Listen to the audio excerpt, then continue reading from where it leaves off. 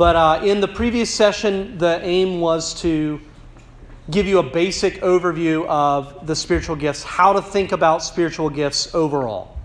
And did that by defining some of what they are and defining them against that which they are not. Things like talents and offices and responsibilities and spiritual fruit. So this session we're going to get a little more specific. My wife asked me after the last session, so are you actually ever going to talk about the spiritual gifts? And I said, that's a good idea. Maybe we should do that. So we're going to do that now. And so what we're going to talk about, first we're going to talk about the gifts themselves. And by the way, the Bible, I don't think there's any reason to think that they're the list of gifts that we get in the Bible, and there's several lists. You know, you look at Ephesians chapter 4, you look at 1 Corinthians 12, you look at Romans chapter 12. There's even a reference in 1 Peter 4, right? That these lists are not exhaustive. And I think it's very possible and very likely that there are more spiritual gifts. So, but what we're going to do is to focus on some of the gifts that we see in Scripture. And then we're going to talk about how those gifts are distributed. And that'll make hopefully a little more sense when we talk about that. And then lastly, I want to offer you a few ways to think about discerning your spiritual gifts. My hope would be that everybody leaves here with at least a somewhat clearer sense of what your gifts are. And then we're actually going to take a spiritual gifts assessment. Yes, we are. Get fired up. The Christian Myers-Briggs. We're going to do it right here, right now. But before that, we're going to actually talk about what the Bible says about spiritual gifts. So we said in the first session that the gifts are what? They are the continued ministry of Jesus Christ through individual Christians by the power of the Holy Spirit, right? They are the continued ministry of Jesus. We said in Ephesians 4 that Jesus distributes his power and his ministry among his people to continue his work. So traditionally, we see Jesus playing three roles in the redemptive historical narrative, God's salvation history. Does anybody know what those roles are? Boom. Man, beat you to the punch. Luke, out of the gate. Spiritual gift of knowledge. Spiritual gift of knowledge. Just whipping that gift out. Spiritual gift of knowledge. No, Jesus plays the roles of prophet, priest, and king. And when we say that, what we mean is that Jesus is the ultimate of these three roles. He's the ultimate prophet. What does a prophet do? What is the essence of the role of a prophet? They speak the word of God, right? They speak God's truth. Who is more qualified to do that than the word of God incarnate? So he's the ultimate prophet. He's the ultimate priest. What is a priest's job? It's to intercede. It's to facilitate and bring you into relationship with the God of the heavens and the earth, right? It's to mediate that relationship. And the Bible says that Jesus, I think, did we just lose power for a second? Jesus is the ultimate high priest. He's the great high priest, right?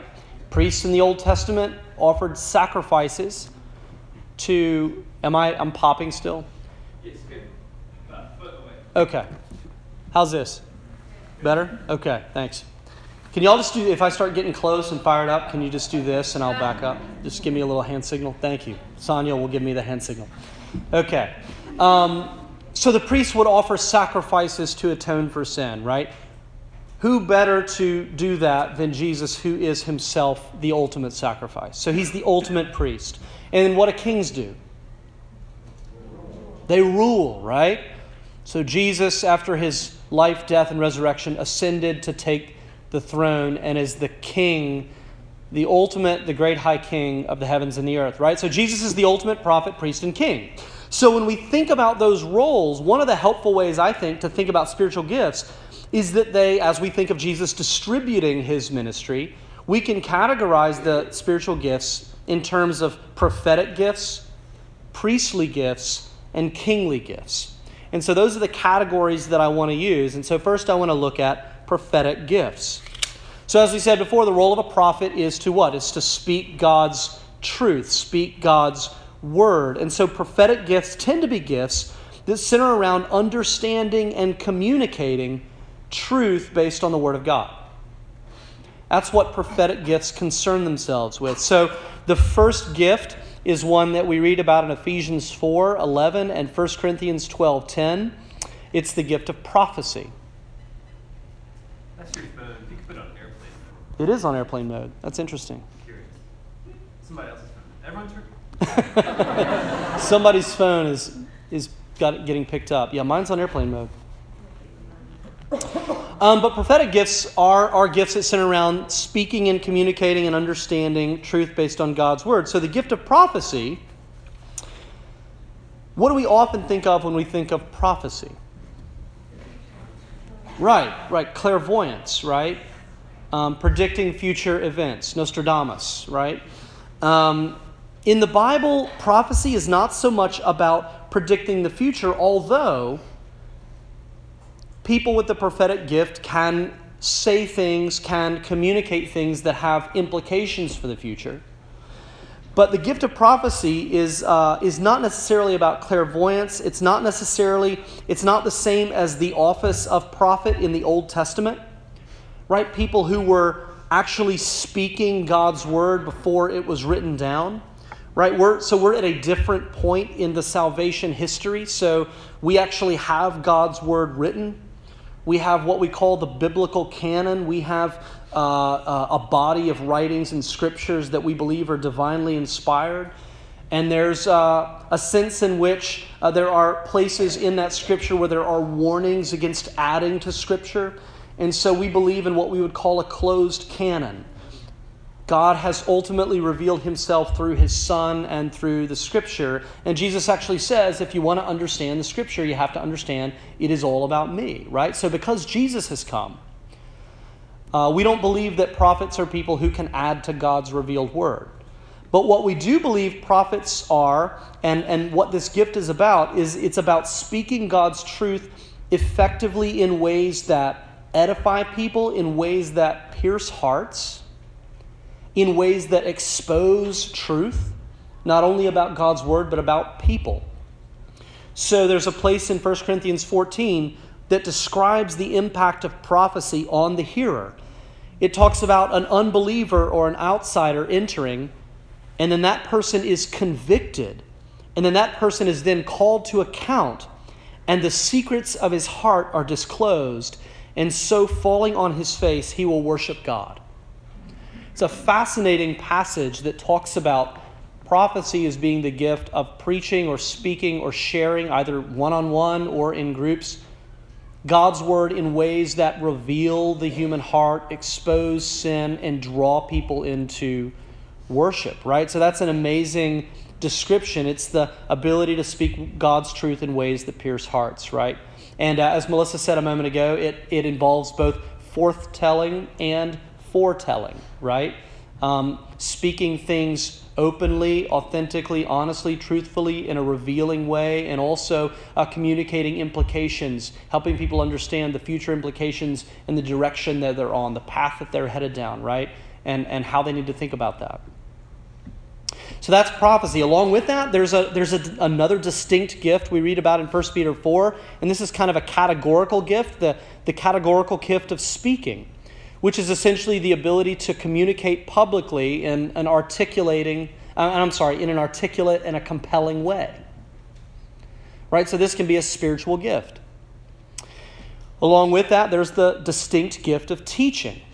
And again, teaching and speaking and prophecy are not all exactly the same thing, because teaching is not just about knowing a lot, but it's specifically being good at explaining things clearly and helping people to understand and to learn effectively, right? So it's not just being a good speaker, and it's not necessarily, as the prophetic gift would be, speaking in ways that would pierce hearts. But there are certain people who are able to teach and break down complex concepts in ways that make them accessible, in ways that you can understand, and ways that you remember, right? And some of you have that gift, the gift of teaching. There's another, and that's in 1 Corinthians 12:29, by the way. We see the gift of evangelism in Ephesians chapter 4, verse 11, the ability to relate well and to draw in non-Christians, the ability to help people come to faith. This is a gift, and again, it's not necessarily always found in winsome people or in people who have good speaking skills, right? This is a distinct gift from speaking and from prophecy and from teaching, right? So a number of you know my story of coming to faith when I was in college, and God had been at work in me for years, but one of the people that God used is a guy named Gabe. And Gabe was a guy, kind of a goofy, fun guy, just kind of part of our friend group, and but not particularly winsome, not the kind of person that you would think would kind of go out and preach on a street corner and Pentecost 2, thousands are saved. He's not that kind of person at all, right? I mean, he was fun and interesting and funny and a great guy. But Gabe had the gift of evangelism, and God used that gift in my life. In other words, when I sat down to talk about Scripture and to ask questions about the Bible and about God with Gabe, I felt immediately that I could trust him. I felt immediately that he had my best interest in mind. And more than that, I felt that even as I was talking to him, that I was dealing with something that was more than him. In other words, I felt like our conversations were somehow opening my heart. I felt that I felt myself becoming more and more and more receptive to God's truth and it wasn't that he was trained in apologetics. There were many questions that I asked where he would say, "That's a great question, I don't know." Right? But there was something about those interactions that opened my heart. It was the gift of evangelism, God working through him, right? There's also the gift of knowledge in 1 Corinthians 12, verse 8, which is the ability to have deep understanding and insight about God's word and or other people. And the key is it's kind of levels of insight and understanding that only God can give, right? The ability to understand and to hold together lots of concepts, to see connections between things, to understand how different ideas relate to one another, to be able to hold all that clearly in your mind, right? People who are particularly good at memorizing Scripture and recalling that Scripture in appropriate moments. One of our bishops, who's now semi-retired, Bishop Thad Barnum, is incredibly gifted in this area. One of the most compelling sermons I ever heard was when Thad Barnum preached by reciting the entire book of 2 Timothy from memory. But he delivered it as though he were Paul speaking to us. And everybody in the room, every single person was weeping. Now, I don't know that you've ever had an experience hearing God's word proclaimed to you in a way that immediately made you weep like that, but an entire room full of people weeping. And part of that was his ability. There were other gifts at work there, but part of that was his ability to take in and to remember and then to recall vast amounts of Scripture, right? Along with knowledge, there is discernment. 1 Corinthians 12:10, the ability to tell the authentic from the false, right? The ability to tell the genuine from the counterfeit. People who just have a gut instinct and they have a sense when something is true and they have a sense when it's fake or when it's false or when it's not of the Lord, right? The ability to test the spirits, to know what is of the Lord versus what is not of the Lord, right? A lot of things are said and done in the name of the Lord. People with discernment can tell what things are actually. They have a sense about it, right? So these are some of the gifts that would fall into the prophetic category. Now, if we move to the next category, we're shifting our attention to the priestly gifts.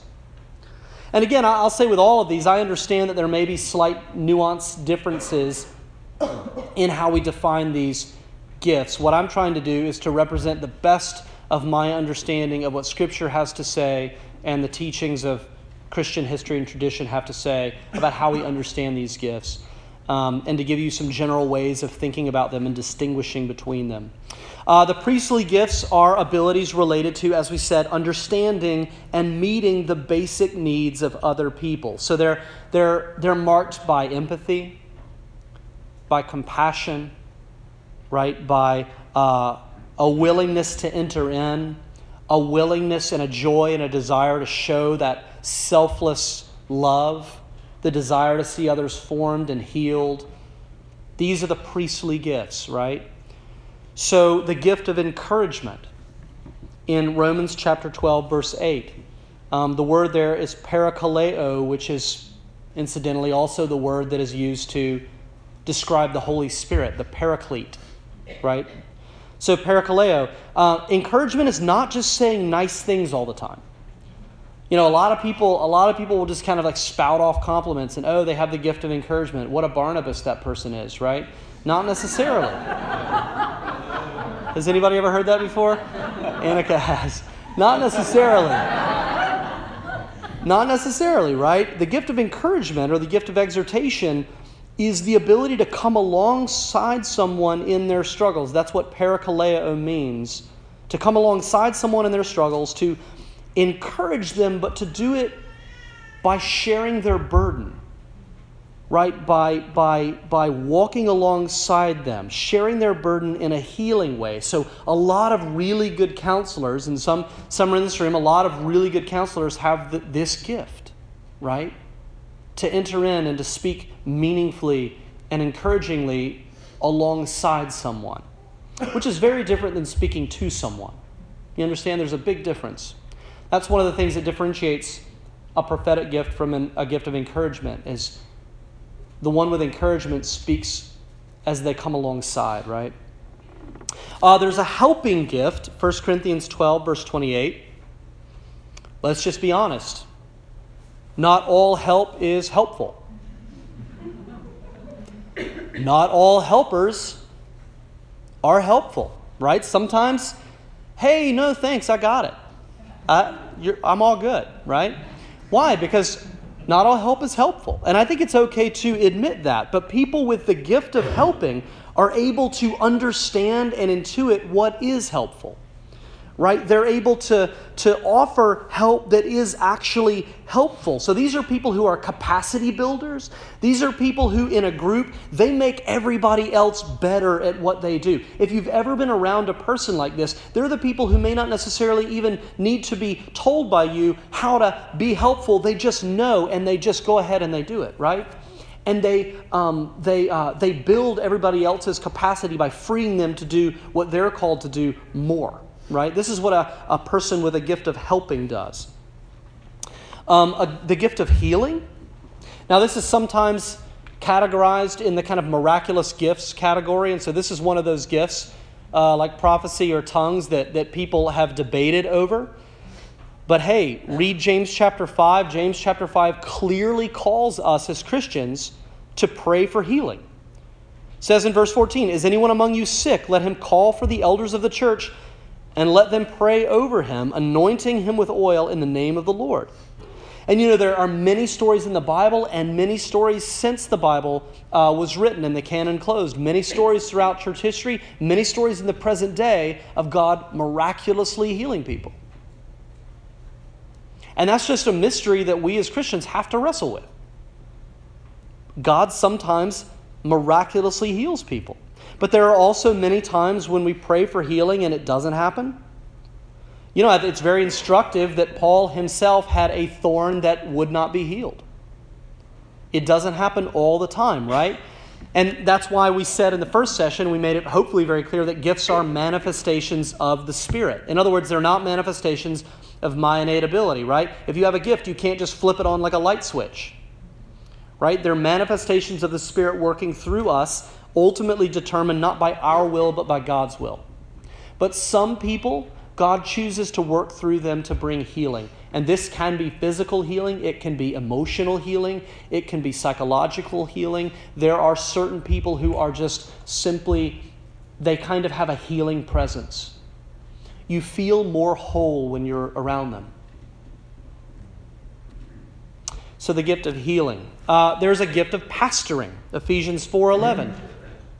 These are people who are marked by and also shepherding, right? Pastoring or shepherding. People who are burdened with the desire to see others grow spiritually. And they're endowed with the ability to provide what people need to grow. So they have the burden and the desire. Now, as I said before, gifts are not offices. So there are a lot of people with pastoral shepherding gifts who may not be pastors, right? You may work at a bank, or you may work in a business, or you may work in a restaurant, or you may stay at home with your kids, or you may do any variety of occupations, but you may at the same time have the spiritual gift of shepherding, right? You're good at encouraging others to grow in their faith. You take holistic responsibility for the nurturing and the care of other people in the community. There's a serving gift, Romans chapter 12, verse 7. And by the way, I want to say, I would encourage you to be thinking about yourself and the people you know as we're going through these gifts. Think about how God uses you, and think about how God has used other people in your life. As we say these gifts, reflect, have I ever experienced this from someone, right? Because in a little while we'll talk about discernment, and I'm going to encourage you, if and when you see the gifts of the Spirit at work in the lives of other people, especially if they're impacting you, you should always tell them, right? You should always speak up when you feel like you're seeing a spiritual gift at work. What's it going to hurt? Right? So there's the gift of serving in Romans chapter 12, which is the ability to see and to meet practical needs, kind of like the gift of helping. Again, these are people who just know what needs to be done, and they do it, and they're the first people there, right? We always have people, we always have needs that exist within a church service. You know, we need people to read, and we need people to pray, and we never have any problem getting volunteers for those positions. But then we say, we also need people to come and to help set up. And that requires coming a couple of hours early. And we always have a hard time getting those spots filled. But there are certain people with the gift of serving who are simply willing to do that. They're willing to be selfless. They're willing to give up their morning or their early afternoon. They're willing to come. They're compelled to do it in a way that other people aren't. That's a spiritual gift, right? There's the gift of giving, Romans 12:8. People who are readily and sacrificially giving in ways that benefit others above and beyond what is expected, right? Every Christian is called to give sacrificially. And yet I know I've told the story a number of times of the husband and wife professor couple who I knew were some of my mentors in seminary, and they had worked up over the years to giving away 50% of their income. They both felt called to it. They both got tremendous joy from doing it. They shared the gift of giving and generosity, right?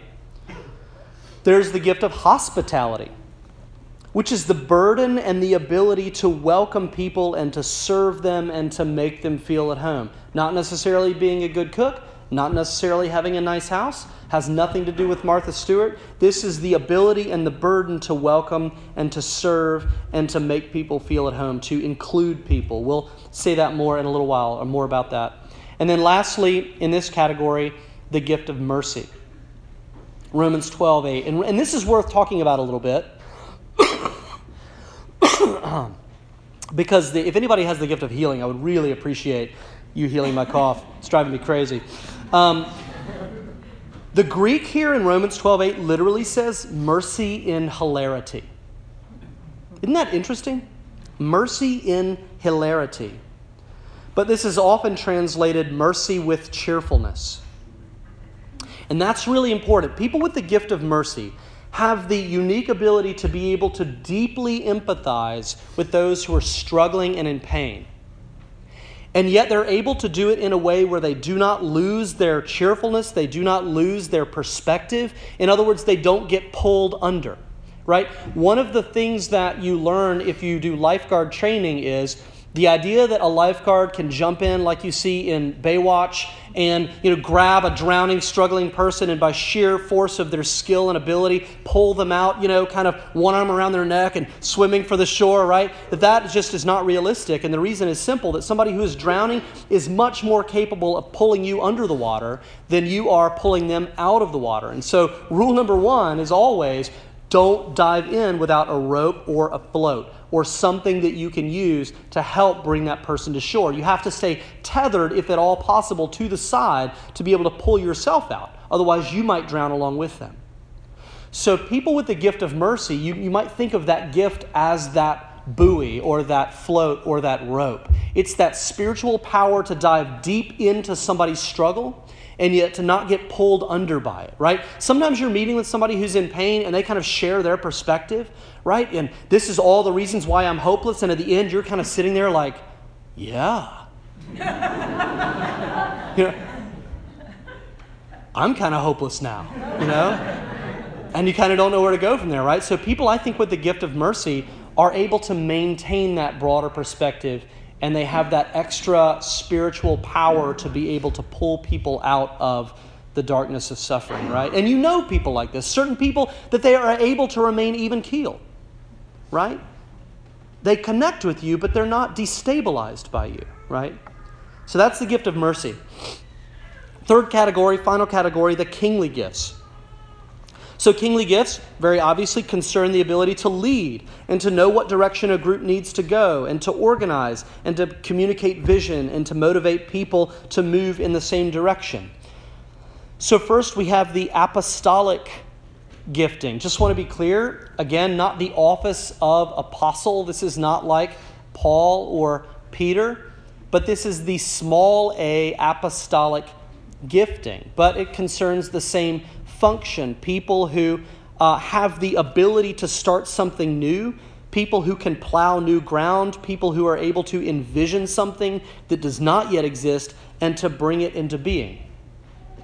And by the way, many missionaries are people with apostolic gifting because they're able to go into other cultures and with other languages and other practices and outside of their norm and outside of their comfort zone and to begin to build relationships and start ministries, right? So that is the apostolic gifting, but it happens just as often and just as well right here in our community as it does in any other place. So that's the apostolic gifting. Along with that, leadership, Romans 12:8. The Greek literally translates leading in zeal, right? So leadership is the ability to inspire and unite people around a common vision, right? Certain people have the ability to communicate direction, to communicate vision in a way that where other people respond, I want to be a part of that, right? So that's the gift of leadership. A distinct gift alongside leadership is the gift of administration. But when we say administration, you should not necessarily think of a secretary. Administration, the word actually for administration, literally means shipmaster. So a shipmaster is someone who is very good, right? The shipmaster sits and they oversee the whole operation of the ship, and they run the crew, they manage the crew, they make sure everybody's doing what they need to be doing, and they're the people who know the best way to get from A to B, right? They know how to navigate the waters, they know how to run the crew in an efficient way, they know how to get where they need to go. Right? So the gift of administration is somebody who's gifted at operations and logistics and knowing how to organize and knowing how to get things done. Right? So sometimes you see the gift of leadership and the gift of administration together, but very often they're distinct gifts and distinct people. There's another gift, wisdom, 1 Corinthians 12:8. These are people who are especially good at solving problems, at finding solutions. They're people with a high level of insight, right? They're people who are who have a very reliable sense of gut feeling about things. And there's the gift of faith, 1 Corinthians 12:9. Now, this is not saving faith. You know, sometimes I think we can confuse that. This is the gift of faith that enables people to trust God in tremendous ways, which often means that they set huge goals with tremendous confidence, right? Now, the way to distinguish it is the people with the gift of faith, their goals actually happen sometimes, right? These are not pie-in-the-sky delusions. These are actually goals and hopes that are established through this gift. They enable people to dream of possibilities and to pursue things that other people would immediately write off as being impossible, right? The gift of faith is also not necessarily opposed to doubt, right? Because doubt exists in everybody, right? As we say many times in this church, there's not really a distinction between belief and unbelief, because everybody believes something. And doubting one thing simply means that you're believing something else, right? So it's not necessarily opposed to that, but the gift of faith is the ability to trust God and to act on that trust in tremendous ways. So that's the gift of faith. So those are some of the gifts. I do want to say a little bit about the gift of tongues. I know that in this room, with all of the backgrounds, and maybe this came up in your discussion group, that there are people who are totally freaked out by that. I know that there are people who have had maybe negative or weird or off-putting experiences. There are people who have maybe seen instances or heard of instances where people were speaking in tongues and they knew that it was totally fake. You know, you have the kind of, wisecracking friend who goes and pretends to speak in tongues, or at least I had that friend who goes into a charismatic Pentecostal community and pretends to speak in tongues just to see if somebody will interpret it, right? And not even a Christian, right? Just hamana, and what does that mean, right? And so there's all ways that we maybe have experienced negative aspects of this gift, and it's often very misunderstood. But again, the simple reality is that the Bible acknowledges that this is a manifestation of the Spirit that does happen in the life of God's people. And along with all the negative experiences, I also know for a fact that there are people right here in this community, in this room, who do speak in tongues, who pray in tongues, right? And so there are some things to think about with this. The problem really comes when this gift becomes distorted or overblown or disruptive. And that is always Paul's main concern with this gift. He says in 1 Corinthians 12:30, not all Christians speak in tongues. I mean, that's as explicit as you can get. He says, do all speak in tongues? Do all interpret? And the clear answer is no. And it's worth pointing out that he also says in Romans 3, we hold that a man is justified by faith apart from works of the law, which means faith alone is the means by which we're united with Christ and justified. So anytime somebody says, unless you speak in tongues, you are not a true Christian, point them to Romans chapter 3, right? But if you look at 1 Corinthians 12 and 13 and 14, Paul is dealing with tongues by trying to minimize their use. In other words, he's saying, he's putting caveats around it. There needs to be an interpreter, and when you gather, you should only have one or two people stand and do this. And the sense is that this had become very disruptive in the life of the church, and lots of people were standing up and they were saying things that other people had no idea what they were saying. And that Paul's trying to say, no, worship needs to be ordered, it needs to be structured, it needs to be focused on Christ and the gospel. You don't need to be carried away with these things and allow them to become too big in the life of your community. And so his central teaching on tongues is that they always need to be done in love and in ways that build up the church, right? And he uses the image of a clanging gong, right? And he that tongues not done in love and without interpretation are like a clanging gong, right? Now that's a very specific reference to idol worship when they would think that the gods and goddesses were asleep, and so they would hit a gong really loudly, literally to wake the gods up. And so he says what he's saying is actually kind of a shot to the kidneys, right? He's saying all of that speaking in tongues that you're doing, that you think you're so great in doing that, that's no better than idol worship. Right? If it's not done in love, and if it's not done in ways that edify and build up the whole body. So he doesn't argue against it. In fact, he argues for it. And I think it's pretty clear that he has this gift himself, and yet at the same time he says it needs to be kept in balance, and we need to keep perspective. So those are some of the gifts. Again, not an exhaustive list. I wanted to go through all those, and now I want to say a word about how the gifts are distributed, and then a word about how we might go about discerning the gifts. I like the way Tim Keller talks about, and he's an odd one to maybe go to in talking about the spiritual gifts, given his background as a PCA minister, but and some of you don't know what that means, but that's fine. But I do think that he's really helpful when he talks about thinking in terms of people having what he calls a gift matrix. In other words, everyone has a different gift matrix, which means there are a number of factors to consider. It's not nearly as clear-cut as saying, oh, well, Luke has this gift, and Laura has this gift, and Tommy has this gift, right? That the gifts that we have, and most of us probably have multiple gifts. There's no reason to think that you just have one. You probably have a number of gifts. Paul certainly did. But that's not the only factor. That there are other factors to consider, and you might think of them in terms of your gift cluster, your gift context, and then your gift capacities. So just a quick word on what that means. You don't just have one gift, you have a cluster of gifts, and what you need to understand is that they interact with one another to produce very unique results.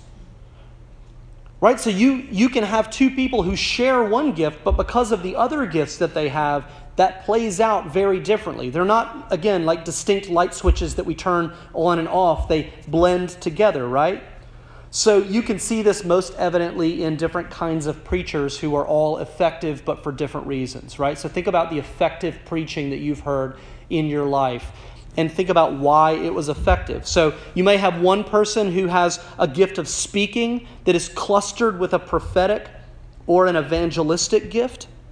And maybe that person is particularly effective at preaching to skeptics and unbelievers, particularly effective at opening people's hearts to God's truth in ways that they haven't been before, right? And then you may have another preacher with a gift of speaking clustered with healing or mercy gifts. And maybe they're not necessarily as effective at preaching to skeptics and unbelievers, but they're really good at preaching to the brokenhearted. And they're really good at preaching and speaking words of comfort and healing, right? And so you have different kinds of preachers because of their gift clusters, right? Or to move out of that category, maybe you have somebody with the gift of hospitality and encouragement, right? Think about what that would look like. And maybe they minister particularly well to people best over dinner in their home. You know, that you come in and you are welcomed and you feel like you're one of the family and your needs are provided for and you are built up and you feel like they have entered in to your life as much as you have entered into their home, right? That's the gift of hospitality and encouragement at work, right? But you also might have somebody with the gift of helping and serving. And maybe that person ministers best without ever saying a word. Right? So again, this isn't about introverts versus extroverts, and not always does it entail talking and interacting on a deep level with people about their lives. Right? There are some spiritual gifts that happen and work through you without you ever having to utter a word. So gift clusters. That's the first thing. What is your cluster of gifts, right? And how do they interact? The second aspect, as 1 Corinthians 12:5 says, is there are different kinds of service, meaning there are different contexts where we serve best, right? Some people are best suited to work with adults. Some people are best suited to work with children, right? Some people's best context is an urban context, and some make more sense in a rural context. Some make more sense, particularly good sense, in an overseas or a cross-cultural context, right? Some people do better with less structure, and some thrive and need more structure, right?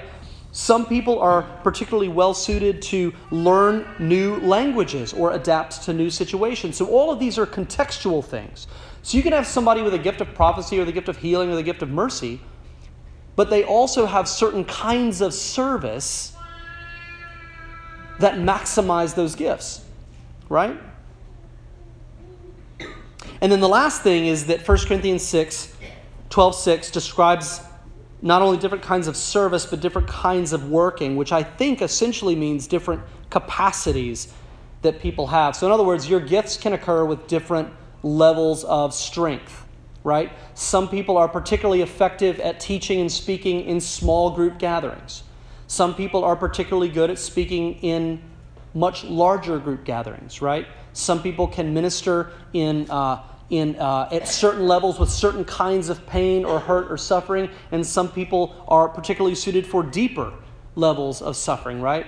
We used to differentiate in the counseling world between the worried well and the walking wounded, right? There are the people who are generally okay, but they just need support, and there are the people who are struggling just to meet basic needs of hygiene, right? And some people are better suited to care for one versus the other, right? Different capacities. So the point is this: each one of us is unique, and no two people are the same, and no two gifts look exactly the same from person to person. And our job is essentially to figure out what our gifts are and figure out what our gifts are not. And then, by the way, once you know what you are called to do and what you're not called to do, then you should start praying for God to send people in your life with complementary gifts. Right? So, our parish council realized that there are certain gifts that I have and strengths that I can bring, but those are part of a larger list of things that this church needs in terms of its leadership. And we recognize that while I may have a gift of leadership, I do not necessarily have a gift of administration. I am no shipmaster, right? And we need a shipmaster, right? And so that's why we made the shift to bringing on Deborah, because we realized that Deborah has the ability to do those things in ways... Shipmaster.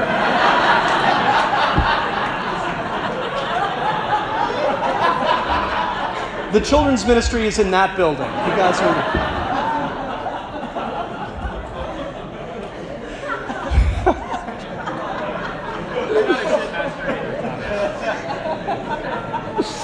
Oh, man. Ship master. Boat master. Captain. So many better words I could have used. We needed a captain. We needed somebody who could come in and organize the ship and get us where we need to go, and that's why we hired Deborah. You're welcome, Deborah, that will now be living on in infamy forever. I did that just for you. Now, how do we discern our gifts? How do we discern our gifts? There's not a lot in Scripture about how to discern your gifts. There's very, very, very frustratingly little in how to discern our gifts. I think there's a reason for that. I'll tell you in a minute. Before we get there, though, I do want to suggest a few ways. The easiest, but by far the least preferred method is to take a spiritual gifts inventory. Now, let me caveat that. They can be very useful in giving you a general idea, right? Helping you narrow things down, especially if you're somebody for whom all of this is new territory. A spiritual gifts inventory can be very helpful in orienting you and pointing you in the right direction, right? The problem comes, and I said we're going to do this in just a little bit. The problem comes if this is the only thing that you use to discern your gifts. If you just kind of, fill it out and kind of show it to your church and say, "All right, well, put me to work. This is what I'm here to do," right? That causes problems because at the end of the day, they depend entirely on self-reporting. And maybe you all are much better at this than I am, but I don't think we always know ourselves as well as we think we do. And I think that other people's experience of us may not necessarily be the same as our experience of us, right? And so they're not always that reliable. Moreover, you could have gifts that are, up to this point, more or less dormant, right? And you may answer no, or zero, or none of the time, when in fact other people would say, you might ought to consider that that's a gift that God has given you, right? And thirdly, they don't always line up necessarily with what we'd like to do. Now, sometimes they do. Sometimes our gifts are things that make us come alive. Sometimes our gifts are things that we look at God and we're like, how in the world do you give me this gift? Right? So everybody wants to read Scripture and pray, right? Very few people want to sign up for children's ministry or set up sound equipment, right? It's because we would all prefer to have certain gifts over others, right? But what are the gifts that God has given you? So, least preferred but still useful. Another method that might help in kind of order of least to most preferred, the kind of second one that I want to suggest is to think and introspect about the issues and the needs and the deficiencies that you tend to notice first. Because your gift set, your gift matrix, so to speak, is not just a set of light switches. This more likely than not shapes how you are oriented to the world, and it shapes how you are oriented to the problems and the needs of the world. Right? It informs how you perceive problems and where you go to first, right? So in a church context, when there are lots of needs and lots of holes and lots of gaps and lots of things that always need to be done, what are the things that you notice first, right? What are the things that you respond to first and feel most competent to respond to? So for instance, my wife is always tuned in to the aesthetics of a space in terms of how the aesthetics are going to make people feel. Does it feel warm? Does it feel inviting? Or does it feel cold and sterile? How does the space affect? And then on top of that, she's always tuned in groups of people when there is somebody to whom no one is speaking. Right? She just tunes in, and it burdens and bothers her tremendously. Nobody's talking to that person, or that person doesn't, right? And she notices these things, and she feels the burden to fix it, right? Now, I would say that those are things that would indicate that she has a gift of hospitality, right? She wants a space, and she wants an environment, and she wants factors that make people feel welcome and included. That's a gift of hospitality, right? So some people tend to notice disorganization, and they notice inefficiency. And more than that, they can imagine exactly how they might streamline or organize a system or a process, right?